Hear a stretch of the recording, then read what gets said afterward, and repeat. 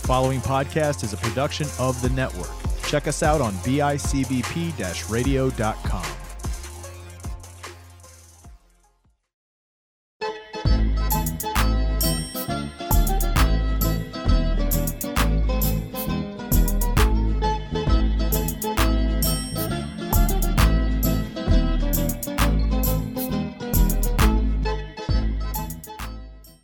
How's it going, everyone? Nico here with another episode of The Sit Down, and I'm joined by a very, very special guest, author of the new cookbook, Soupified, Turning Your Favorite Dishes into Soups. I am joined by Chef Michelle DiPietro. How's it going, Michelle? Hi. Hello, how are you? Thanks for having me on. Oh, thanks for coming on. I know I'm a little bit remote right now. This has been a weird week for sure, but thanks for coming on. Excited to do the podcast. How is everything been over the past couple of years? I'm sure you've been busy writing your cookbook, or when did that all, I don't know, I guess we could jump right into it. Yeah, sure. No, writing the cookbook was a COVID project that was not something that I planned. I have always wanted to write a cookbook. I've been in the food business for a really long time. So I think anybody that has been to cooking school or, you know, has worked in the industry has like a pipe dream of like, oh, of course I want to write a cookbook one day. And, you know, I had that same dream for many years, but I was always just so busy with like career and life that I never really got around to it. And just had a lot of extra time on my hands, right? Not surprisingly, last March, April. And I didn't really set out to do like a printed cookbook. I thought I would work on like an ebook, which in my mind, for whatever reason, an ebook was like I thought of it as like a PDF of a small collection of recipes that I could probably sell on my website, you know, once my website was up and running, because that wasn't even up and running yet. And it just kind of grew and grew into something a little bit bigger. And then I learned a little bit more about the self-publishing process and that you can do books print on demand. And then I just kind of went full force with it. And I was like, well, I guess I'm self-publishing a full-on cookbook. Oh, so you're 100% self-published. I am, yeah. That's fascinating. That's fascinating. Good for you. I know that's I don't know if I did it the right way, because I didn't do a lot of like homework up front, because I didn't really envision it. So I just learned sort of like each step along the way. But now that I've done one cookbook, I love it. Like, I mean, I really, I love writing recipes. I've been doing that for a really long time, but I really love the idea of a cookbook. So yeah, definitely have ideas for, you know, future. Yeah. So what like comes first? I'm super fascinated by like the book writing process, the publishing process. So like what comes first? Was like the idea of like turning recipes into soups that came first, or was it just the idea of like, I've got all this time on my hands, maybe I should write a cookbook, and then you started thinking about different ideas? Well, I think the ideas for the recipes came first. Okay. And turning recipes into soup is not something that I had never done before. I had like dabbled and done a few recipes like that over the years of putting recipes out there on my social media for Mange with Michelle. Like I actually looked back, and 3 years ago was the first time I soupified a recipe, although I wasn't calling it that. So cool. It was a Sardinian pasta dish. It's a classic Sardinian pasta dish called Malarettis alla Campidinese. I don't know if you know it, but it's this tiny little pasta it's a very Sardinian specific shape. It kind of looks like a small, tiny gnocchi or cavatelli, and it's in a saffron tomato sausage sauce.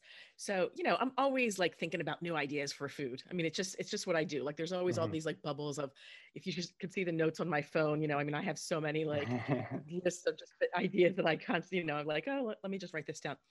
But I made a soup version of that, because I just thought like, wow, like a tomato saffron sausage soup sounds really good with tiny pasta. So I made that. I didn't really put much thought about it. Like a year later, I made another soupified recipe. So the idea of turning regular dishes into soup was just sort of out there. And it was just one of the things I started brainstorming, because I really wanted to eat them. I was like, wow, what would an eggplant parm soup would be like, or a chicken marsala soup?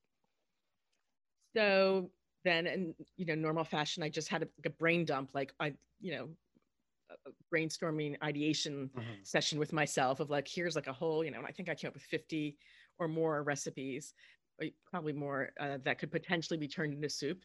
And then I just started making them and photographing them. Yes. And I basically said to myself, well, if I have to wait until I could afford a food photographer, I'm never going to do this. So I'm just going to move ahead and I'm just going to do it. Like it was COVID. Everybody was home. Everybody was stressed out. Nobody knew what was going on. This is like the early days of COVID. Yeah. And, I'm in an apartment in New York City, no outdoor space. I just needed something like positive to focus on. Yeah. So I just started working on that. But I wasn't even like working that intently in the beginning. But for sure, it was all about the recipes. It was about the recipes and designing planning the recipes and designing the recipes and making the recipes and formulating them. And only really when I was done with the creative side, like food side of the book, did I start to focus on the other side of the book. And the other side meaning, like the introduction to each recipe, or the section at the front of the book, which is about the recipes or general information about equipment, about ingredients, like the foreword, the dedication, and really just digging into like, how the heck do you make this into like a printed book? How do you put a concept into something that's actually people can hold in their hands? Getting a designer. I mean, there's so many. It really, at some point, it just became a big project to manage. Oh, absolutely. And I started it in April, and it launched right after Thanksgiving, so it was a very short time frame. Wow, it was a soup that. It's a soup cookbook, so I really wanted to get it out for soup season. So I just like pushed and pushed and pushed. It sounds like a very entrepreneurial process, and it's amazing. The way I read it, or not every single page, but I like went through it, looked at a lot of the recipes. It was fascinating. So I applaud you. That was awesome. So what, out of like all of the recipes in the book, what do you think is your personal favorite? That's the all-star question I always get, which it's so hard. I'm like, well, they're like my baby. They're like my children. How do you pick one? Maybe like a top 3 or 5. Yeah, no, I think chicken marsala is one of my favorites because I just love marsala anything. It's just a really good flavor. And that soup is such a great representation of the actual dish soup of chicken marsala. And just a little background for people that don't know, the book is called Soupified, Soups Inspired by Your Favorite Dishes. So the concept is soup recipes of non-soup dishes. So you have, so chicken marsala, I'd say is one of them. Eggplant parm is another one. And I love eggplant. I love eggplant and tomato. And it's got this fried cheesy breadcrumb topping to kind of mimic the normal fried eggplant that's in the eggplant parm.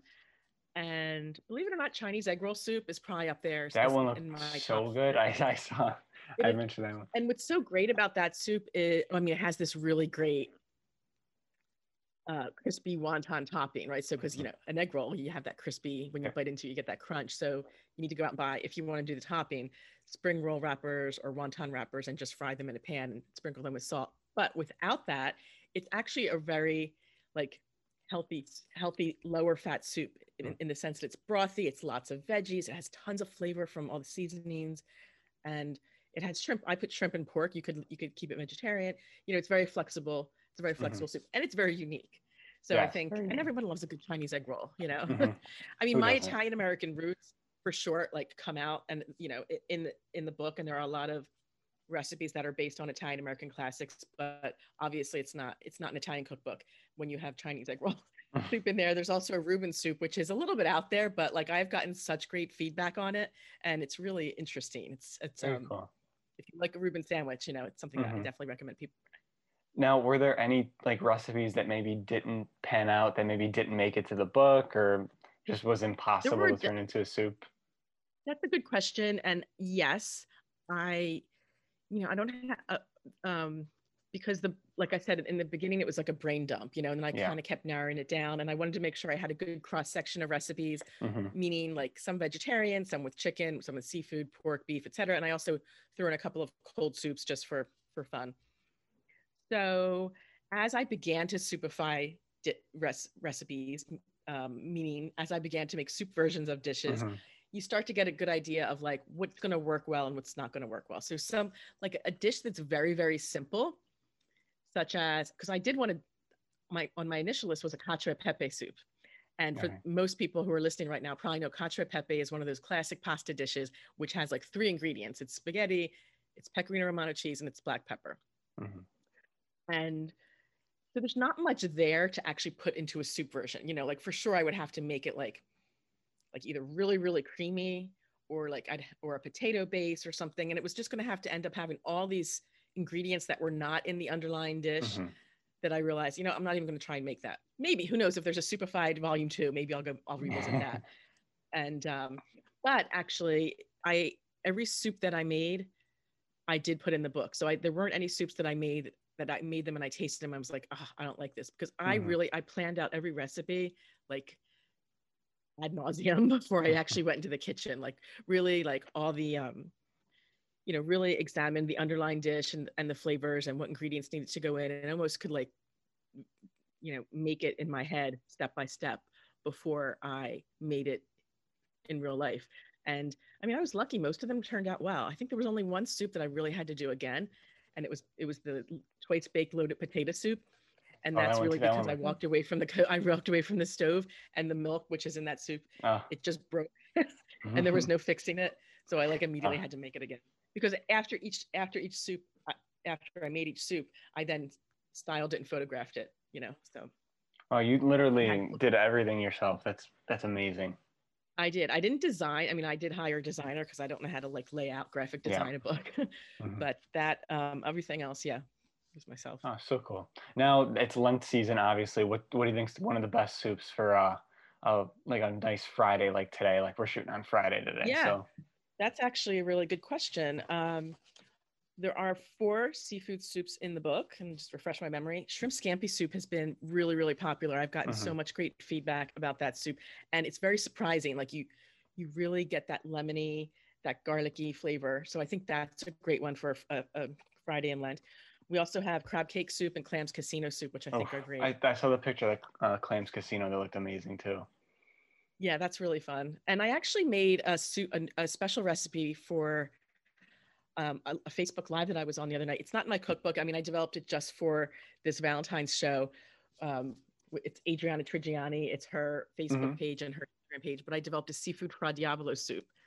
So, again, if there is a soupified volume 2, it's going in there. But the recipe is out there on her social media. That would be a perfect Friday and Lent soup, or frankly, a perfect Christmas Eve soup. Like it's just got all those wonderful flavors of. I think I put shrimp, I put clams, I put mussels, I put scallops, and I made it really, really spicy with Calabrian pepperoncino paste, of course, and then tomato, and I even put some saffron in there. It's a beautiful soup, really. Sounds amazing. It sounds amazing. So you came up with all these. This is your first cookbook. I guess let's go back to the beginning. How did you first get involved in cooking? And I guess let's take it from there. So I'm an Italian American like you, and I grew up in Southern New Jersey, and with grandparents that were immigrants from Italy, and a stay-at-home mom. So I was always around a lot of cooking, and I always loved cooking. And I was that 5-year-old who was cooking side by side with her mom, learning how to make eggs, and then making pasta and gnocchi with my grandmother, and sauce, all that stuff. I just always loved to cook, and there was always a lot of cooking going on. So it worked out. But I was also really into academics. So I never really thought about going into food as a career until I was in a career that I just was not that passionate about. And I went probably the total opposite end of the spectrum. I was an accounting major in college, and I became a CPA. I was an auditor for 5 years, financial auditor. And then after 5 years, I quit my job. And when I was an auditor, though, I mean, I lived in New York for the first time.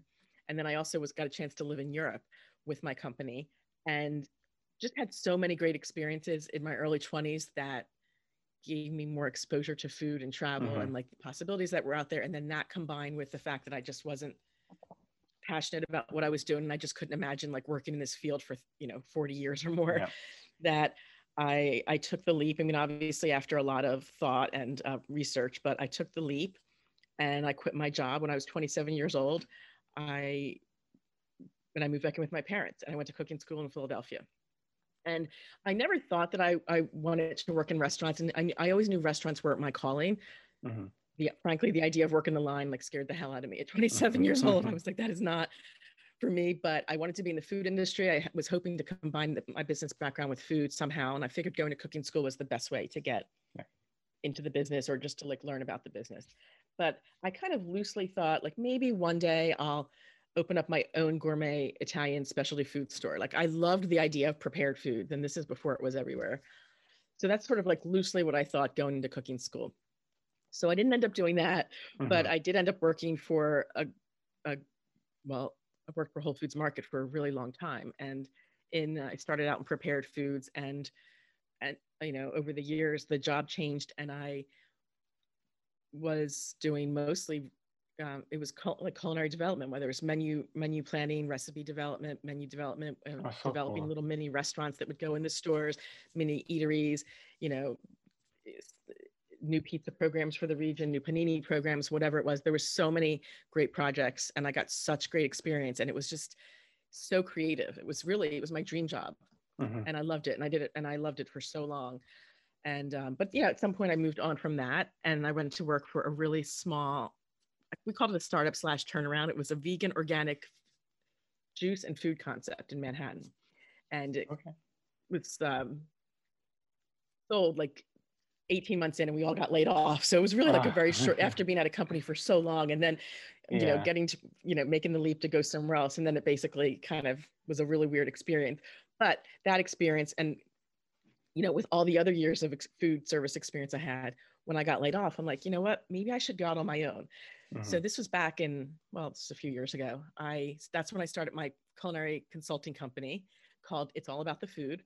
And I went out on my own, and I'm still doing that. So I'm a food service consultant, independent consultant, and I work with actually an eclectic lineup of, food service operations. Sometimes it's restaurants, sometimes it's fast casual concepts or retail concepts, mostly on the creative side of the menu, mostly with developing menus and recipes, operations, costing, food trends.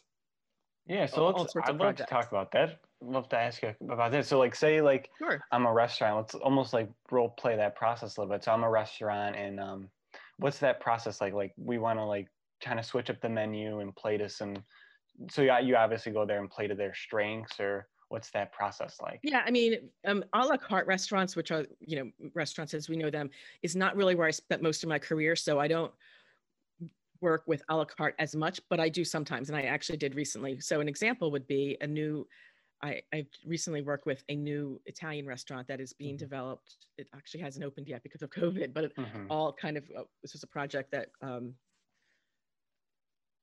a couple of guys bought us 2 spots. They wanted to turn it into an Italian restaurant. So they came to me to kind of discuss the concept, and we talked about the concept of the menu, like, well, is it going to be, more Italian American, more regional Italian, more like kind of just fresh, like seasonal Italian.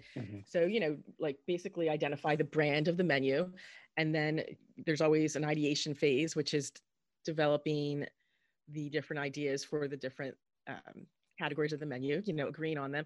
And then, you go in the kitchen, you start testing recipes, and you have tastings, and and that process kind of goes on for a while. And that's like the recipe development stage, but then the commercialization phase is really like designing and documenting those recipes so that they could be executed in production every day. So the way that you write a recipe for a cook to make a recipe in a professional kitchen is definitely different than the way you write a recipe for a home cook. And with restaurants, you'll be making, let's say if there's a salad dressing, you might be making it in 2 or 3 gallons at one time. But more than not, I'm working with companies that are actually producing their products in even bigger batches, like maybe 100 or 200 pound batches, and often like in commissaries. Wow. So I'll often get involved in as well in like commercialization of recipes from a 5-pound batch that we've taste tested, and then working with people at a commissary level to help like commercialize it to really big batches. And that's the creative. I mean, that's the creative. That's still sort of under the creative umbrella of product development, But then I dabble in, if people need me to help with costing the recipes, or sometimes sourcing ingredients, although I don't do that much of that anymore, or just general operations. I've done so much of it, over the career. So kind of whatever my client needs, I will do. But as an independent consultant, and I'm sure a lot of people who are listening can understand this, there are peaks and valleys in terms of how busy you are. Oh, for sure. I know that firsthand. Right. So, which is weird for me because I had always worked at like one big company for basically all of my career. So there are times when you're like super busy and you have like all these different client engagements, and then there are times when you have nothing to do. So it was one of those valleys when I wasn't that busy that I started developing Manja with Michelle, which was my social media account. I mean, I had a social account for It's All About the Food, which was my consulting. But I just posted like the kind of projects I was working on and stuff. It wasn't like a strategic social media brand that I was developing. Munch with Michelle was just, it started, and it's always been my just personal passion of everything Italian or Italian American influenced, food, mostly food, obviously, sometimes travel. And I started that on Instagram and Facebook, I guess a little over 3 years ago. And I really started it as like, oh, I thought maybe if I kind of start this brand and I try to grow a following, maybe one day I can work with brands using their ingredients and products, and it might be a great like supplement to my consulting income. So I really only thought of it as a supplement, like a side hustle, I guess. But and knowing that would take a while to develop, but what I didn't expect is that it just took on a whole life of its own. Like it didn't even take that long, just that I was just completely not expecting. And what I mean is there were so many relationships and people that I met through this social media, Instagram. It's really the best of the internet, I think. Like it can really bring people together. Absolutely, and I met so many wonderful people that were also doing what I was doing. I met a lot more people in the Italian American community. I include you in that as well. And I also, but most importantly, is the connections that I made with the people that were out there making my recipes. That must feel so in good. Food service, it was also what's that? I said that must feel great when you see somebody like replicating your recipes and tagging you in it too. It is the best feeling. I mean, I never really thought about it, and it's not like I wasn't cooking for years, and I loved cooking in developing recipes for the masses as well, but you just don't get that like one-on-one feedback, really with when you see someone who's sees your recipe out there and they make it, or they tell you like, oh my goodness, what you wrote, that story about when you were growing up, it totally resonates with me because it's so much like my childhood. Like I realized that I was connecting with all these different people and that I had a lot more to offer. And so I just really started to love it. And somewhere along the line, my professional passions kind of shifted. And, I've worked in food service for so long and I still do it and I still love it. But I would love to slowly like change the balance of where I kind of spend my time and over the next, the next part of my career and do more with like Manja with Michelle and focus on the home cooks and home cooking and Italian influenced food. And less on food service. That's just sort of, I think, the evolution, and I feel like I started with home cooking. I started as a home cook at home, and I had this career of, public accounting, which is, I feel like I was a different person when I was there. It was so long ago, but like, years and years of working in food service. And now I feel like I've kind of come back to like home cooking again. For sure. Maybe a possible cooking show in the future. I would love a cooking show if, I don't think those are easy to come by, but I would love it. I love talking about food, and with my background, I love to like also dig into like do deep dives into techniques or ingredients as well. And, I always try and write recipes in the most easy way possible for people to execute them. That is what I did for my career. So I continue to do it for people in the home who are cooking. And even though, a lot of the recipes in Soupified, like I tell people, well, they're not the chicken pastinas of the world. Like they're not the soup recipes with 3 ingredients. These are recipes that they do have longer ingredient lists because they're trying to replicate a different dish. So there are quite a few number of ingredients, but the recipes are all very easy to execute. I think a lot of times people see a list of ingredients and think, wow, that's a really complex recipe. It's actually not. And once you make 1 or 2 recipes in the book, you notice that there's a formula to making soup. So, you make one chicken soup recipe in the book, you probably can make all the chicken soup recipes. Same thing with like the seafood recipes, or if you make one recipe that's thickened with a roux, which is, flour and fat, you can make any of the recipes that are thickened that way. So there is a format, there's a technique, and people who have made multiple recipes from the book have actually said to me, I now feel like I can go out and make my own soup recipe. People who've never made soup before, because they've learned a technique, and it's sort of like the same, like the same steps. Almost always you start with sauteing something in a fat, right? Oil or butter, or oil and butter, and then adding more ingredients and like layering the flavors and kind of going from there. So cool. So cool. Now I got a couple just questions based on like almost everything we talked about before we get you out of here. We do have I like know a I like really talk a lot. no, it's fine. But we do have like somewhat of a younger audience a lot of times too. And one of the major things that I've taken away from this is like you taking the leap from going to school, becoming a CPA, working as a CPA, and then like making that leap back into food. So what is your advice for somebody that maybe is like feels like they're stuck in something or really needs to make that leap and make that jump out of it? What's your advice for like somebody like that? Well, do your research, really think about what the careers are in that field that you're thinking about. Like, what are the different options? I feel like there are so many more opportunities today than when I made the leap in food, because the world is so much more entrepreneurial and Mm-hmm. there's so much going on with social media and digital marketing. So I feel like there are so many opportunities. So if it is food, for example, I mean, for me, I knew I wanted to like be in the the creative food side of the menu. I wasn't going to go into a food tech company and run that. I didn't really want to run a grocery store like on the HR Mm-hmm. side. I knew I wanted to be involved in the creative. So what are the opportunities? And then really take an honest look at, well, what's your day today going to be like? Because at least with food, I think a lot of people back when I got into the food business jumped into it because they thought it was like a glamorous career, and it's really not. Mm-hmm.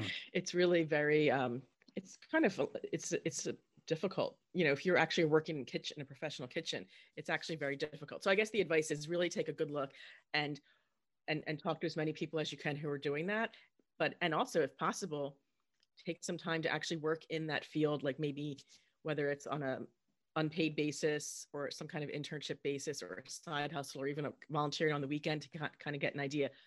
And I would say, don't wait. I was 27 when I made the leap. I was 5 years into my career, and I just kind of took a look at my career, and I'm like, I cannot be doing this for the next 40 years. Mm-hmm. Like there are too many other things that I could possibly be doing, that there's no reason for me to not change now. And it's better to change now than to change later. And you know what? I'm changing again though, right now. Like Mm-hmm. moving from food service to blogging is not easy. Mm-hmm. It's kind of a long road. I mean, it's something that I'm doing them at the same time. But it's really opposite. I mean, while they still fall under the food umbrella, they really are very opposite from each other. Many people who are in blogging and writing cookbooks and whatnot, I mean, many of them don't also work in the industry. Like, it's not necessarily like there's an overlap. So I kind of feel like I'm trying to reinvent myself again, only I'm a lot older now, and I have a lot more, I think, to catch up on. A lot of people are I think a lot of people are realizing early on now, which is great. If there's not a position out there for them in a company, they'll just create it themselves. Mm-hmm. And I didn't necessarily grow up in that environment. I went to Georgetown. Everybody who went to I mean, actually, I was just talking about this yesterday. I didn't think, you don't think about going to Georgetown, going to the food business. It was like, well, you're going to go into finance or business or Wall Street or something, or you're going to go to law school, or you're going to be a doctor. Mm-hmm. Or maybe you came from money and you're doesn't really matter what you do and you're going to go, you're just going to keep going to school, that's fine too. But like, I definitely was not in that group. Mm-hmm. So, I don't know if that's really answering your question, but. No, absolutely, for sure, 100%. Well, Michelle, I can't thank you enough for coming on the podcast. Where could everybody buy your cookbook and follow you and all that? You can buy the cookbook. Yeah. So you can buy, obviously it's on Amazon.com. And if you Google Superfied, you'll find the hardcover really on lots of digital bookstore platforms at Barnes & Noble. It's not really in brick and mortar bookstores right now. It's pretty much just online. It's a print on demand, so but it's definitely out there. So yeah, and my website, manjawithmichelle.com, and that's Michelle with one L. If you sign up for my mailing list, you can actually get 3 additional Superfied soups that are not in the cookbook, and those are spaghetti and meatball soup, chicken parm soup, and broccoli rabe sausage broccoli rabe and provolone sub soup. Oh my God, those sound so good. The Superfied recipes keep going on and on and on, and because there's still so many more opportunities to superfy out there. Mm-hmm. I mean, I have 31 recipes in the book, but there's definitely, and yep, this is the book, Superfied, and that's a bacon cheeseburger soup on the cover. Oh, And you can also find me at Manja with Michelle on Instagram and Facebook. awesome. Michelle, thank you so much for coming on. I will definitely be trying out one of those soup recipes and I'll let you know how it turns out. But for everybody else, go follow at Manja with Michelle. Buy the cookbook. It's awesome. I know it is. I've read it. But thank you all for listening and we'll see you in the next episode. Ciao. Thank you.